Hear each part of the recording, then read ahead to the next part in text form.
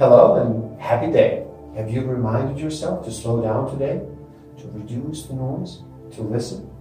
My name is Igor S.F. Walker, and I'm here to remind people to slow down, to reduce the noise, to walk their lives into a natural flow. Welcome back to the Book of the Week series. Every week, as I read another amazing title, I share it with the world. Today, we look at Recovery, Freedom from Our Addictions, from Russell Brand.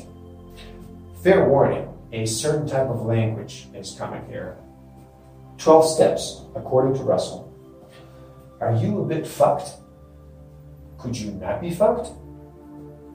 Are you on your own going to unfuck yourself? So write down all the things that are fucking you up or that have ever fucked you up, and don't lie or leave anything out. Honestly, tell someone trustworthy about how fucked up you are. Well, that's going to reveal a lot of fucked up patterns. Now, do you want to stop it? Seriously? Are you willing to live in a new way that is not at all about you and your previous fucked up stuff? Now, you have to prepare to apologize to everyone for everything affected by you being so fucked up. Now, apologize, unless that is going to make things worse. Now, watch out for a fucked up thing and a behavior, and be honest when it happens. Stay connected to your new perspective.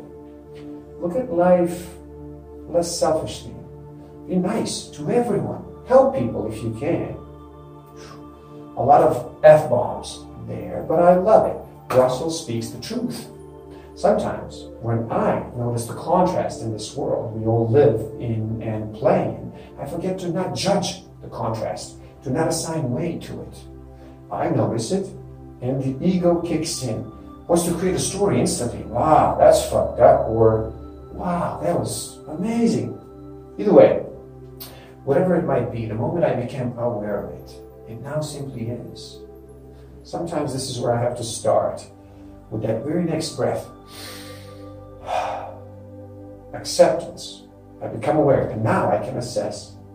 In order to be able to identify which way do I want to be able to be, which way do I want to respond, which way do I want to create, but not in order to assign blame, but in order to respond with compassion, with creativity, and courageously too. I certainly can be, and I certainly was, fucked up. I certainly can be, and I certainly was very fucked up. But aren't we all at one point or another? What is important to know here is that it all started when I started looking at myself, looking lovingly, and asking those three questions. Is there a problem? Can it be removed from my life? Can I, and will I be able to do it on my own? Every morning, as I woke up, I would ask myself the following question. Are all of my habits serving me? If not, which ones do I have to change? How can I serve? I knew I had to do this on my own, but I also knew I do not have to do this alone. This is where I found support. When is the last time you looked for support? Who is your support? Now, the idea of the 12-step program has saved and changed unknown number of lives because it's simple, it's honest, because it moves us from selfish to selfless. It makes us look in the mirror because it is made for us to create a response, to take charge of our lives, to grow and to contribute. Is it food? Is it sugar? Is it tobacco? Is it drugs? Is it sex?